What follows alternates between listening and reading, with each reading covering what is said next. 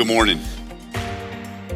It's great to be together in the place of God, amen. It's already been a great day of worship, and what a great new song, Son of Suffering, powerful. Celebrating Jesse's daughter Shelby's baptism. That's exciting. By the way, if you're a family here you're here for Shelby, if you could just stand so we could thank you for being here, that would be awesome. Not to put you guys and gals on the spot, but man, thank y'all for being here. Yep.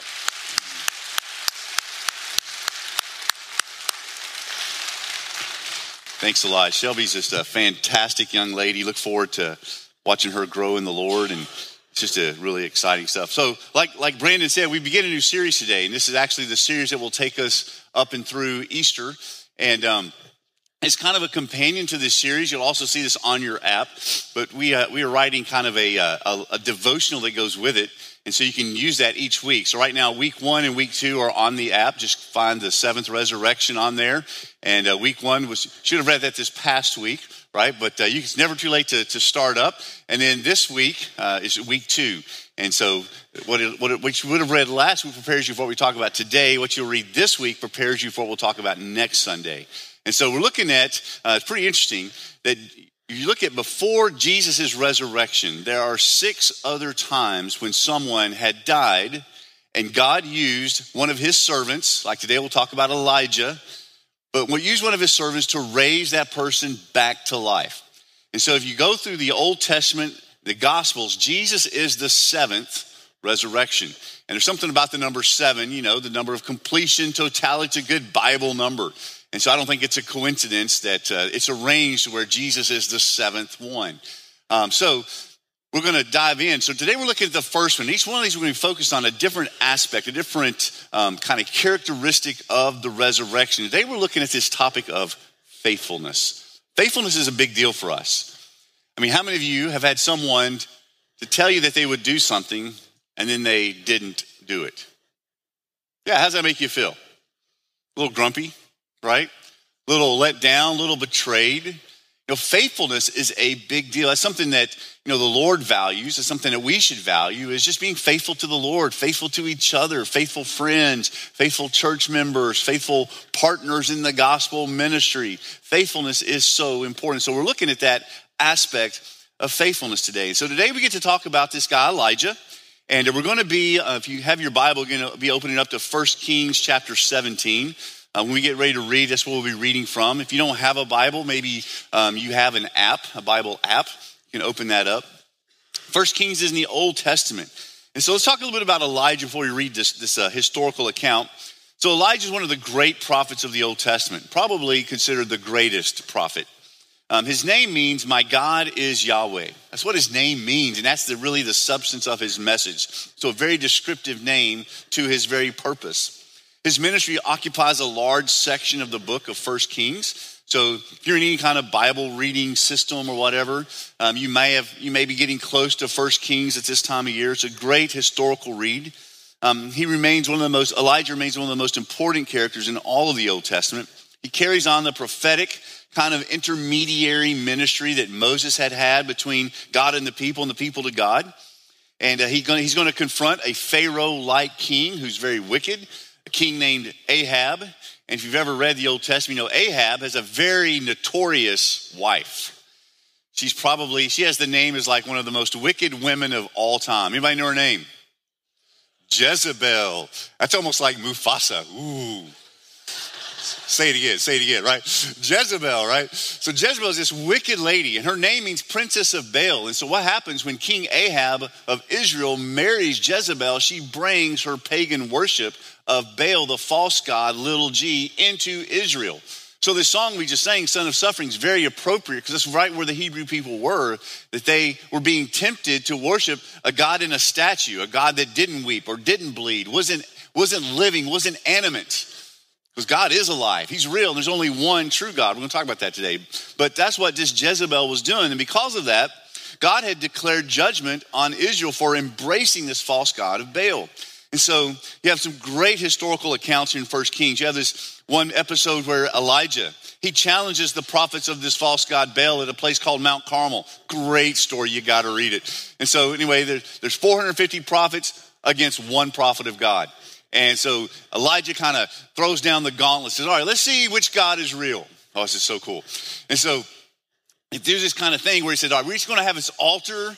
We're going to have a sacrifice on the altar, and we're going to pray. Whichever God answers the prayer and consumes the offering, that's the real God. He says, and I tell you what, Baal prophets, you guys can go first. So 450 of them, they prepare their altar.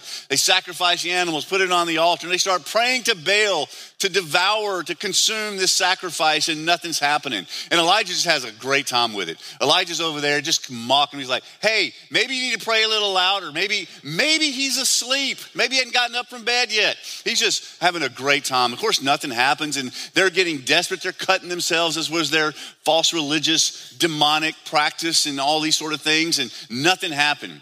And then Elijah said, all right, it's my turn. But before I go, first, let's get some work done here. Let's dig a trench around this altar. So some of the boys, they have their shovels and they dig a trench around the altar. He said, now let's just douse it with water. So they pour water all over the sacrifice, all over the altar, into the trenches. They dig a little, pour more water, just douses it. And he just kind of has a very simple prayer. Now Israel has gathered around to watch this. The nation is watching. And Elijah prays. Pretty much my paraphrase, God, just do your thing. Fire came down from heaven, consumed not only the sacrifice, but consumed the altar, licked up all the water. There was nothing left but ashes. And all of Israel that was there watching that day was reminded there is only one God. And so in that season, they repented. That's Elijah. God told Elijah to go and proclaim to Ahab and Jezebel that God's going to shut off the rain. There's going to be a famine. So Elijah does that. So Jezebel and Ahab came to hate Elijah because he represented the one true God to them. Well, it's kind of where we pick up here. They would find, just like we find, that nothing is a match for God. And when God says he's going to do something, he is always faithful. Amen? When God makes us a promise, and he's made us many promises, 100% of the time he keeps those promises. He will never be one who says, I'm going to do this for you, and then he doesn't. He will never. Just say never. That's an emphatic word, right? Never. He will never fail you. He will never let you down. He will never withdraw his faithfulness from us. For he is Emmanuel, God with us. He promises he will never leave us nor forsake us. So, let's pick up 1 Kings chapter 17. I'm going to read verses 8 through 24. If I could please invite you to stand and honor the reading of God's holy word. Just kind of a thing we do to show respect and honor for the scriptures. And more importantly, the God of the scriptures. So Elijah, it's in the famine. God has been feeding Elijah while having ravens bring him food, and God is supernaturally working to sustain Elijah's life. And so now we get to this moment. Verse 8 says, the word of the Lord came to Elijah. Arise, go to Zarephath, which belongs to Sidon, and dwell there. Behold, I have commanded a widow there to feed you. So he arose and went to Zarephath. And when he came to the gate of the city, behold, a widow was there gathering sticks.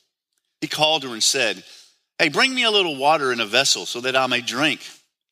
And as she was going to bring it, he called to her and said, and bring me a morsel of bread in your hand. And she said, as the Lord your God lives, I have nothing baked, only a handful of flour in a jar and a little oil in a jug. And now I'm gathering a couple of sticks so that I may go in and prepare it for myself and for my son, so that we may eat it and die. Elijah said to her, do not fear. Go and do as you have said, but first make me a little cake of it and bring it to me. And afterward make something for yourself and your son. For thus says the Lord, the God of Israel, the jar of flour shall not be spent, the jug of oil shall not be empty, until the day that the Lord sends rain upon the earth. And so she went, and she did as Elijah said, and she and her household, and he stayed in her household for many days. And the jar of flour was not spent, neither did the jug of oil become empty, according to the word of the Lord that he spoke by Elijah. Well, after this, the son of the woman, the mistress of the house, became ill, and his illness was so severe, there was no breath left in him. She said to Elijah, "What have you against me, O man of God? You have come to me to bring my sin to remembrance and to cause the death of my son." He said to her, "Give me your son." And so he took him from her arms and carried him up into the upper chamber where he lodged and laid him on his own bed. He cried out to the Lord, "O Lord my God, have you brought calamity even upon the widow with whom I sojourned by killing her son?" He stretched himself upon the child 3 times, cried to the Lord, "O Lord my God, let this child's life come into him again." And the Lord listened to the voice of Elijah. And the life of the child came into him again, and he revived. And Elijah took the child and brought him down from the upper chamber into the house and delivered him to his mother. And Elijah said, "See, your son lives." And the woman said to Elijah, "Now I know that you are a man of God, and that the word of the Lord in your mouth is truth." What a great story. Amen? Let's pray and we'll talk about it. Lord Jesus, thank you for your goodness, your kindness. Lord, thank you for your power and your might, that you are almighty and all powerful to give life, to create life. And God, thank you for your faithfulness, that because of your power and might, you have the ability and the authority to make promises that you keep. So Lord, we just want to honor you this morning. I just pray as we talk about this incredible historical moment, that Lord, you stir our own hearts to be much more intentional in how we live for you, much more responsive in worship for you. And God, just much more yielding of our life to you. So Lord, be honored in Christ's name. Amen. Thanks. Go ahead and be seated. We invite you to pull out your app if you have not already opened that and go to the sermon notes. Also, you might have received some actually physical notes as you came in. We always encourage the taking of notes. It kind of reinforces what we hear, and that way you can also write other stuff God may lay on your heart down as we go. But the big thought this morning is simply this, that this first resurrection reveals to us the faithfulness of God and the benefit of faithful obedience. We're going to see a lot of this kind of all intertwined. And that's on the onset, I do want to say this. I want to have a caveat. We're calling these resurrections. Truly, there's only been one true resurrection. That's Jesus, right? Because he didn't die again. All these other 6 we'll look at between now and then are really resuscitations, because these people would go on to die again, right? But just to have it all under the same banter, the more looser term, we're calling them resurrections. So number one in your notes, we're going to see is that God is faithful to his glory. God's faithfulness to his own glory. We see this in his whole, not just this isolated episode, really the bigger picture of what's going on here. Because Ahab and Jezebel had been leading the people of Israel to false God worship, God was bringing discipline. He was bringing punishment to get their attention, to lead them to repentance, because we see that God is very jealous for his glory. Now, usually when we think of jealousy, we think of that as not a good thing. You know, it's not a good thing for me to be jealous of some of y'all because you have some really nice rides, right? That's not a good thing. We're not supposed to be jealous of other people's stuff. In fact, that's the 10th commandment. Don't covet, right? Don't covet your neighbor, his wife, or his stuff. That's just not a good thing. But when we come to God, jealousy is not only is it not a bad thing, it's a really good thing.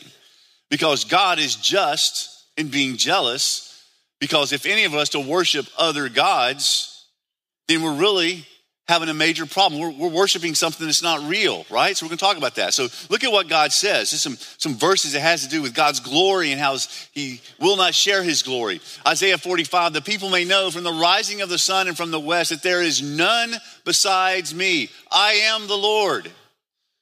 There is no other. And that word Lord there is all caps. And in the English translation, anytime you see in the Old Testament the word Lord in all caps, that's the personal name of God. It's Yahweh. I am Yahweh. There is no other God. Not one. He's the only one.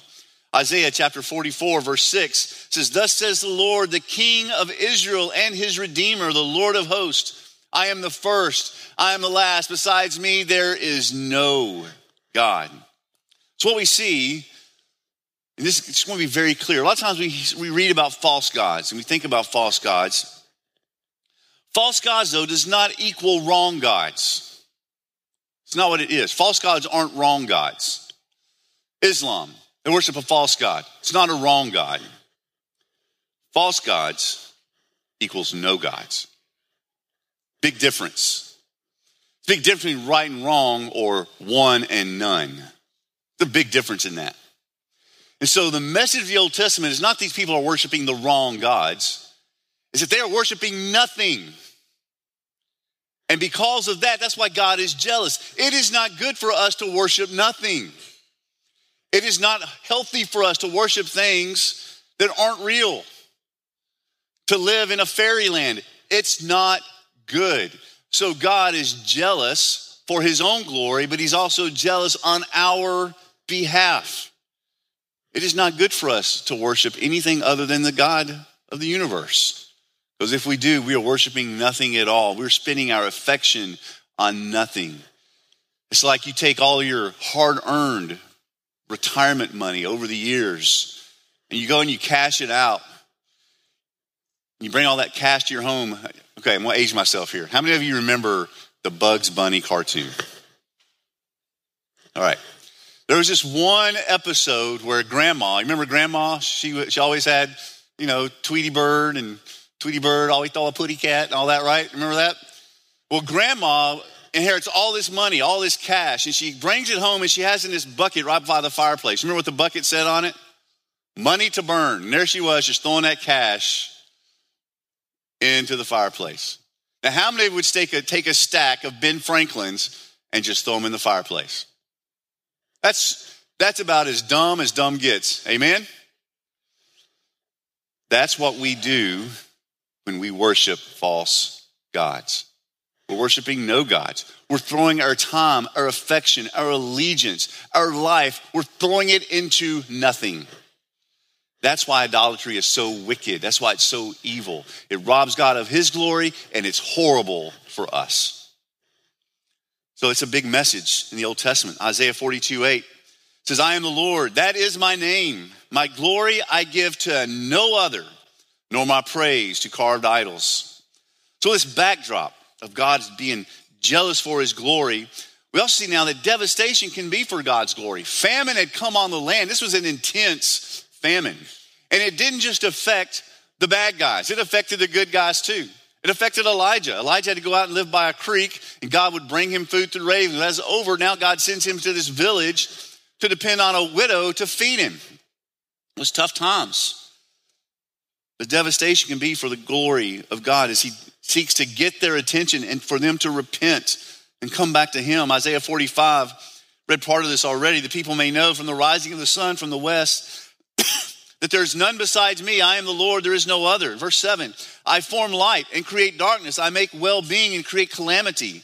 I am the Lord who does all these things. Creates that calamity for a purpose. Ezekiel 32:15, when I make the land of Egypt desolate, when the land is desolate of all that fills it, when I strike down all who dwell in it, then they will know that I am the Lord. So God will accomplish his glory through any means available. And sometimes we are pretty stubborn, aren't we? Pretty stubborn. There's a video on Facebook, and if I had time to think about it, I'll put it up here today. But there's a video of a shepherd. There's like this little thin canal, and one of the sheep has fallen into this little crevice. And so there's a shepherd pulling the sheep out. Y'all seen this video? It was on or a few of you. He pulled this sheep out, and he gets it out, and everything's good. The sheep goes running, hop, pop, pop, jump, boom, right back into the crevice again. You're like, you idiot, right? But that's exactly the way we can be. We can be stubborn. So sometimes God's got to go to pretty drastic measures to get our attention, because we just go jumping right back into that crevice all over again. And so God's got to get our attention. And so sometimes he uses this calamity. We see that over and over in the Old Testament. We also see it some in the New, and even in our culture today. But we see this kind of flow. Disaster brings realization. We go through tough times. We're reminded of several things, that we're not in control. We're not all powerful. We're not almighty. That there's things that happen beyond us that we aren't able to stop. The Ukrainian people, they're beyond the ability to have been able to avert this. This is beyond their control. This is governmental. There's wickedness at play. There's spiritual forces at play, right? Well, there's realization when disaster happens, and that realization brings humility. Oh, really? I'm not the man. I'm not in control. I can't of myself prevent myself from getting cancer, or I can't always prevent myself from losing a job. There's just things that happen that are beyond me. It brings humility. And when we have that humility, it leads us to repentance. God, I'm sorry because you are in control. You are almighty and powerful. You are faithful. So Lord, forgive me for departing from you. Forgive me for getting prideful. Forgive me for thinking that I'm all that. And in that repentance, it results in dependence. Lord, I depend on you. Trust in you, which is the very heart of Christianity, is it not? That we can't save ourselves. We're all sinners. And we know that a sinful person, in and of ourselves, we can't become good enough to go live with this perfect, beautiful, holy God in heaven forever. And there's no amount of good works that overdo our bad works, because we're just bad people. We do a lot of bad things. So we're all in this predicament. And there's nothing you and I of ourselves can do about it. You can't be a good enough person. Isaiah 59 clears that up, that even our righteous deeds are like filthy rags. So what do? We can't do anything. But Jesus did. Jesus did for us what we can't do for ourselves. Jesus, God in the flesh, lived that sinless life that we can't live, offered and sacrificed himself on the cross on our behalf, shedding his blood to cleanse us of our sin, taking the punishment our sin deserves for us, so that now, because of the love, the might, the grace of Jesus, who died and rose again, he gives us this great trade where he takes our sinfulness from us and bore that, but in turn gives us his righteous standing with the Father. So that now, for any of us who have faith in Christ, God looks at you and sees Jesus. He looks at you and sees the blood of Christ. He looks at you and says, oh, my beloved child. He doesn't see her yuck. And aren't you glad? He doesn't see, oh, there's Daniel. Oh, my goodness. Page after page of wickedness, which is true, but it's all been washed away by the blood of Christ. We're completely dependent upon Jesus for our everything. This cycle just reminds us of that. So God leverages devastation, disaster for his purpose and for his glory to bring about this process. We see number 2, God's faithfulness to his word. So here is really hone into this historical moment here. So God gives Elijah this command to go to this village. He says he's commanded this widow to take care of him. And so Elijah gets there, and this widow, it's a famine. This widow's down to her last meal for her and her son. In fact, she is in her mind, she's come to that point, there's just no hope. She's got her last little bit of flour, her last little bit of oil. She's gonna go get some sticks, make a little fire, cook it up, and her and her son are gonna eat their last meal together, and then they're gonna die. I don't know if you and I have ever been at that point in hopelessness. But this is it. It's the last hurrah. It's where this lady was. And then Elijah comes along and says, that's great, but feed me something first. Many people would have said, that's pretty arrogant and presumptuous of you, right? To assume that we're going to give you our last meal. But Elijah's not doing it for Elijah's sake. Elijah's a servant of the Lord. And Elijah makes her this promise. It's a promise from the Lord that, look, your jar and your jug will not go empty until this famine is over. What a cool deal. Now, this woman has a decision to make. Does she trust this? Does she take that risk and say, okay, I'm going to make my last little bit of bread and give it to this perfect stranger,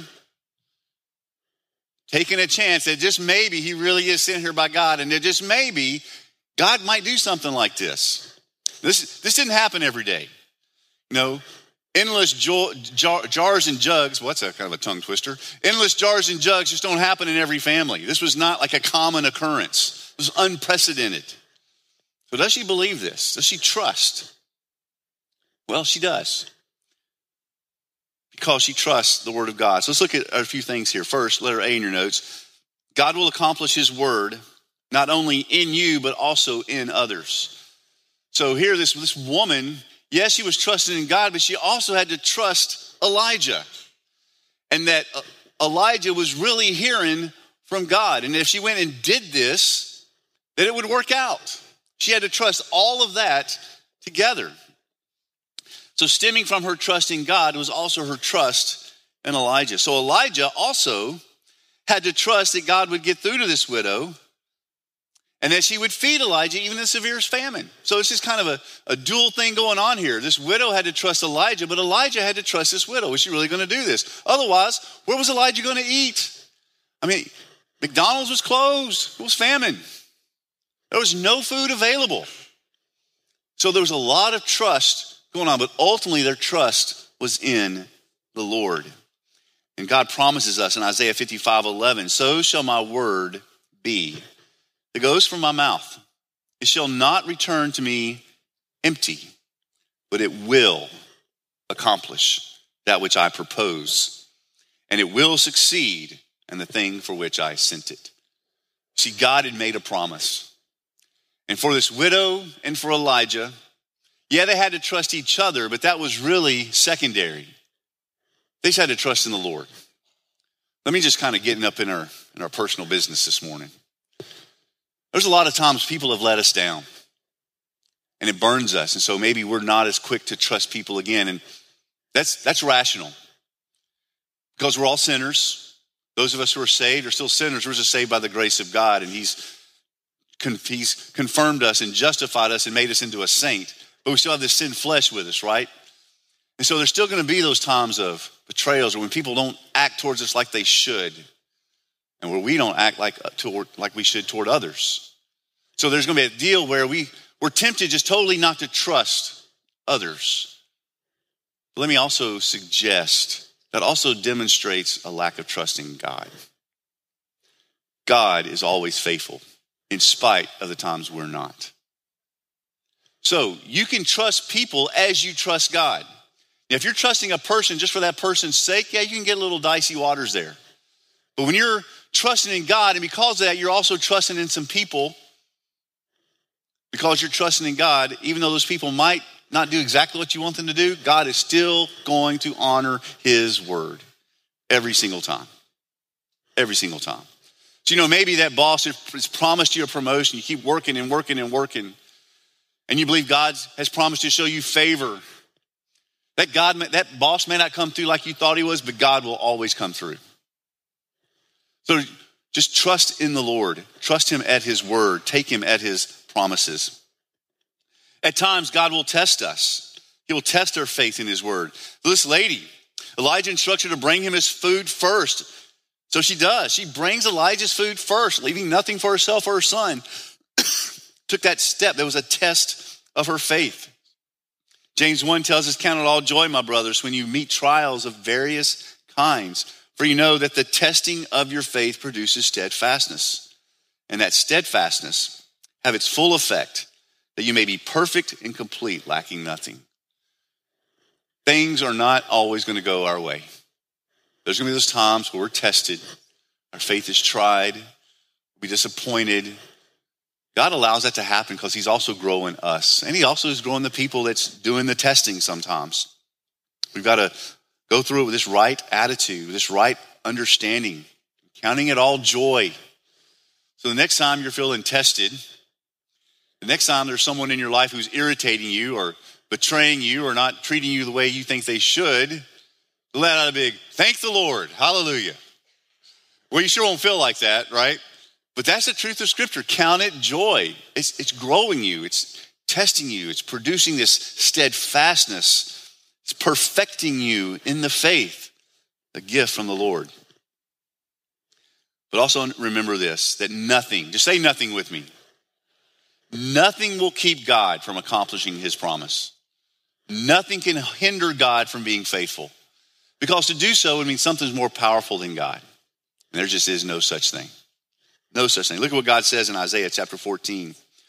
For the Lord of hosts has proposed. And who will annul it? In other words, no one. His hand is stretched out. Who will turn it back? What's the implied answer? No one. God will accomplish his purpose. So God works through these things. He pursues his glory.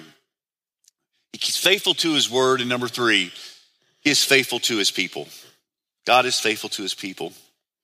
God is faithful even in tragedy. So we saw that through this famine, that God still is faithful, even through the famine, to this widow and to Elijah. But now this horrible thing happens. You get down to verse 17. So after all this incredible kindness from God, she's been incredibly kind to Elijah. There's all this great stuff going on. Now all of a sudden her one and only son, the only family she has left, dies. He says he's so sick there's no breath in him. And later she uses the word, the death of my son. He died. What is going on with that? God is faithful even in his tragedy. Life is filled with tragedy. The ups and downs, the death in the family, cancer, losing our job. Our kids don't make wise decisions. Our parents don't make wise decisions. I mean, life is filled with tragedy. Sometimes as things happen that's totally beyond our control. What do we do with that? Well, we don't doubt God's faithfulness. God is always faithful. He promised us in Romans 8:28, which is a promise that I cling to so many times. We know that for those who love God, all things work together for good. And that good doesn't always mean pleasant. That good means to make us like Jesus. That good, tie that back to James 1, count it all joy when you face various kinds of trials. Those trials are doing a work in us that is good. So we know for all things work together for good for those who are the called according to his purpose. So we claim that promise that God is always faithful. He will always work it out for the good of making us more like Jesus, grow in our faith, and continue to love us. God is faithful in the midst of our doubt. I don't know if you've ever had doubt in the Lord, or doubt that he would keep a promise to you, or doubt that he really would forgive you, or a lot of times we can just be plagued with doubts. This widow was. She'd done these things, she saw this miracle happen in her household. The jar and the jug never emptying. Incredible. Why would she ever doubt after that? Well, we do, don't we? We see God do great things, and yet a few weeks later, there we are doubting again. Doubting Daniel, right? We just doubt. Well, God works in spite of her doubts. We see here this widow, her child dies, and look what she says. What have you against me, O man of God? You have come to bring my sin to remembrance and to cause the death of my son. Did you see that? She didn't just doubt now, she became accusatory. This is all your fault, Elijah. You did this. God doesn't really love me. And that's where doubt wants to lead us. And that's where Satan wants to lead us and tempt us, is that when something bad happens in our life, we want to default to God, why do you hate me? Folks, God does not hate you. Amen. God loves you. He loves you. He's walking with you through these tough times. One of the most powerful verses in Scripture is the shortest. John 11:35. You know what that verse says? Go ahead and say it. Jesus wept. That is a powerful verse. Jesus, not only does he sympathize, he empathizes with us as we go through tough stuff in life. Here this woman was doubting. But just like Jude says, have mercy on those who doubt. In the midst of her doubt, Elijah didn't walk out the door. God didn't abandon her. God remained faithful even in spite of this woman's doubt. So Elijah says, give me your son. Now maybe she was doubting, but there was still some trust in there. If she hadn't trusted Elijah at all, she dare not give her son's body to Elijah to go do whatever he's going to do with it up in the upper room by himself. This wouldn't happen. So yeah, she doubted, but there's also a level of trust there. So what do we do in those seasons when we doubt? All of us have doubts from time to time. What do we do with those? What do we do when we don't know the answers of the why? And we're tempted to go the direction of, God, do you really love me? God, do you really care? What do? We keep choosing to trust God anyway. That's what we do. Even seasoned with some doubts, we continue to trust God anyway. That's what this woman does, this widow here in this town of Zarephath. So Elijah takes this boy up, and don't know what it is about him laying himself on the child's body 3 times. There's a lot of silence and different commentaries about what that has to do. And you don't see really people doing that again. So it was just 3 times emphatic. But he lays on the boy 3 times and cries out to God, appeals to God to be kind and gracious and to revive this child. And amazingly, God does. He does. So we see lastly here that God is faithful through our obedience. Elijah, this was, again, unprecedented. It's not like Elijah had a playbook for this, how to revive a dead boy. He didn't have a manual on that. It had never happened before. It's not like he had a story to go back to and like, okay, so back in the day of Moses didn't do that. Couldn't go back to Abraham. Abraham didn't. No one had done this. This was like a new thing. So Elijah demonstrated a great deal of obedience to be led by the Lord. To even go up in the room and attempt this, right? To go over and I'm going to pray for God to revive this boy. Never had happened before.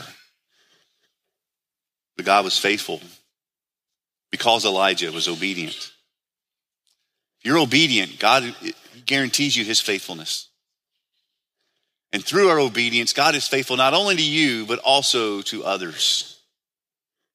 His faithfulness is great. I remember when we were planting a church, years 1999, and we had started a couple of Bible studies. We had one Bible study in our apartment, had about 10 to 12 that come to that, and we started another Bible study in a neighborhood in the area we were trying to plant this church. We had about 10 to 12 come to that. We started a third Bible study, and so by that time, we had about 30-ish people, and they're all in for this new church start, and it's kind of exciting, but we didn't have a place to meet on a Sunday, so we decided, hey, we need to start meeting on Sunday and worshiping the Lord together, all together. So we started going out, and God really placed in our heart this brand new state-of-the-art high school. Beautiful, large, Antioch High School out there on the southeast side of Nashville, Tennessee, and we prayed. And so we said, we're going to go prayer walk, and my theology wasn't super great back then. We're going to claim it. We're going to claim it for Jesus, all right? So we go and we prayed, we named it and claimed it. I'm not a huge advocate these days. Claim the promises of God, yes, but we don't tell God what to do. But anyway, we were claiming this place, Antioch High School. We prayed around it, and so I'm 27 years old at the time, thought I had all the answers. So anyway, I'm going into this high school. I'm going to meet with the principal, and I just know she's going to be, I'm so excited that the church wants to meet here, absolutely. So I walk in there, and I'm not going to tell her name, but anyway, so I go in there to this lady's office. We'll call her Sue. So I went into Sue's office. There's no coincidence. Okay, that's her first name. So I went to Sue's office, and I said, yes, my name is Daniel Carr. I'm pastor of this new church plant. We just need a place to meet, yada, yada. Gave her my whole spiel. He says, well, I'm a devout atheist, so no. I was floored. God, did you say? No, I was like floored. So I walked out dejected, go back and tell our church plant the Bible studies. And so we started praying about it. During that time, we started meeting in a house. Like this chairman of the deacons for our sponsoring church, he bought another house and moved, and he was very well off. And so this house he left had this big Florida room in the back. I'd never even heard of a Florida room before. It was like it's like a sunroom on steroids. It's huge. We set up like 60 chairs in this Florida room. So we started meeting there and grew to about 80. But we knew this couldn't be our permanent solution. So we prayed around that high school again. I went and talked to her again. Said, Sue, have you changed your mind? We'd really love to meet here. It's great. It's right smack dab in where we're trying to target. It's a great location. We've got a beautiful facility. I promise we'll be servants. We'll take care of your teachers. We'd already started writing cards to teachers, and we were like trying to bless the school and everything. And she just still said a hard no. Man. And then the guy sold the house. So we're like, what do we do now? So we found a good old machine shop. Set up church in a machine shop. Had to back the cargo truck out every Sunday morning, and it had leaked all kinds of oil. So I had to put oil, dry sweep on it, scrape it up, and set up chairs. And right in the middle of all these steel presses, I mean, just glorious for a church, right? We put the children's ministry in the office area so that they wouldn't, get little metal flakes in their skin and we would get sued. So anyway, church planting is great. So anyway, we get into this, this machine shop, and it's like November, December, starting to get cold. The heating in there is not great. So we were like, I was preaching in my heavy coat and boggin cap on, and people in there, listening like this. We grew from 80 to 40. But God still showed up in that place. So as people get saved there. Once again, we went in December, we prayer walked around Antioch High School. January comes. All of a sudden, out of nowhere, my cell phone rings. I answer my phone. I said, this is Daniel. He says, yeah, my name is so-and-so. I'm with Davidson County. That's Nashville's county. Davidson County Board of Education. I understand you would like to meet in Antioch High School. I'm like, yes, ma'am. We'd love to. I said, okay, that's great. Just go ahead and go to the high school. Sue will meet with you, and she'll set up everything you need. And this is incredible. So I go over to the office, and I asked the lady that I was talking to, I said, what happened? Because we were told no by Sue.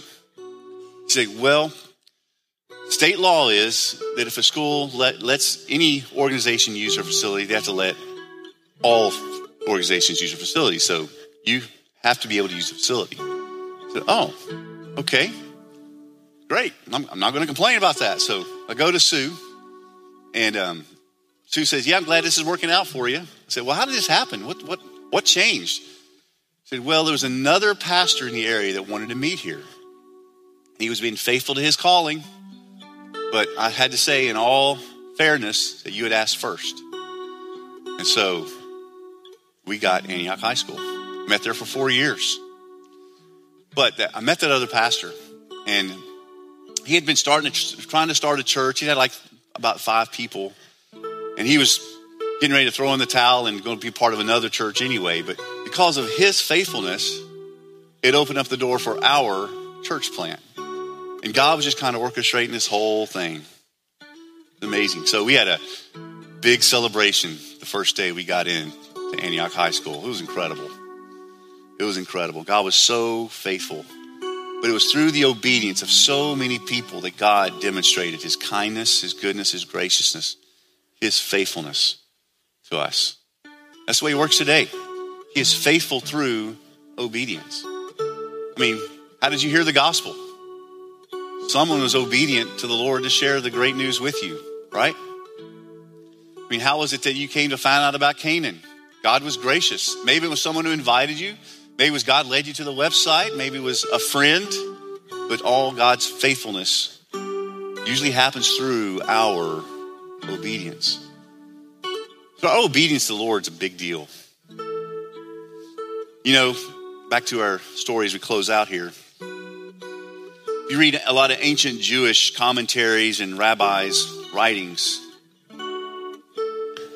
In ancient Judaism, there's the firm belief that the son of this widow in Zarephath is none other than the prophet Jonah. It's kind of an interesting connection, isn't it? So can you imagine, what if Elijah hadn't been obedient? What if the widow hadn't trusted? There'd be no story of Jonah. There'd be no appeal to the Ninevites to repent. Our kids would not be hearing stories of a big fish today. Obedience, so critical. Why do we obey? Jesus says, obey me. If you love me, you'll obey me. You love Jesus. We talked about how much God loves you, but do you love him? You have genuine affection and longing to live for him, to honor him, to please him in your life. It only comes from a true loving relationship with him. And that's what the gospel is all about. Do you have that relationship with Jesus? I invite you to stand. We're going to go to the Lord in prayer. as we wrap this up today. If you've never trusted in the Lord Jesus Christ, this is a great day to do that. To be saved, to be justified, to embrace what he has done for you on the cross, through his death, burial, and resurrection. That is for you and for me. But it's not automatic. You have to trust in him. You have to receive him. You have to lay your life down at his feet. If you've never done that, this is a great time to do that. Others of you, maybe you're wrestling with things about obedience. Maybe there's some areas in your life you're not being obedient. You're not just robbing yourself, robbing others. We're all connected. I mean, it's a great day and a great moment to repent, to turn back to the Lord. Maybe you're in a season where there's disaster that's happening to you and your family. Sickness, job loss. Maybe it's time for you to hit that cycle of you have disaster. There's also reminders. That brings humility. That humility brings repentance. That repentance brings dependence. And you be reminded this morning that you are to depend on Jesus first and foremost. So I'm going to give you some time just to respond, just to ponder these things and just to respond to the Lord as he leads you. So let's pray.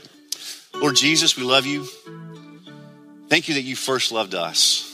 That Jesus, you came and willingly went to the cross on our behalf to become our sin, to bear our sin, the guilt, the shame. So Lord, we're not to walk in that anymore. We're not to let guilt and shame plague us because God, you've already paid for that. You've already lived that for us. So Lord, we're free.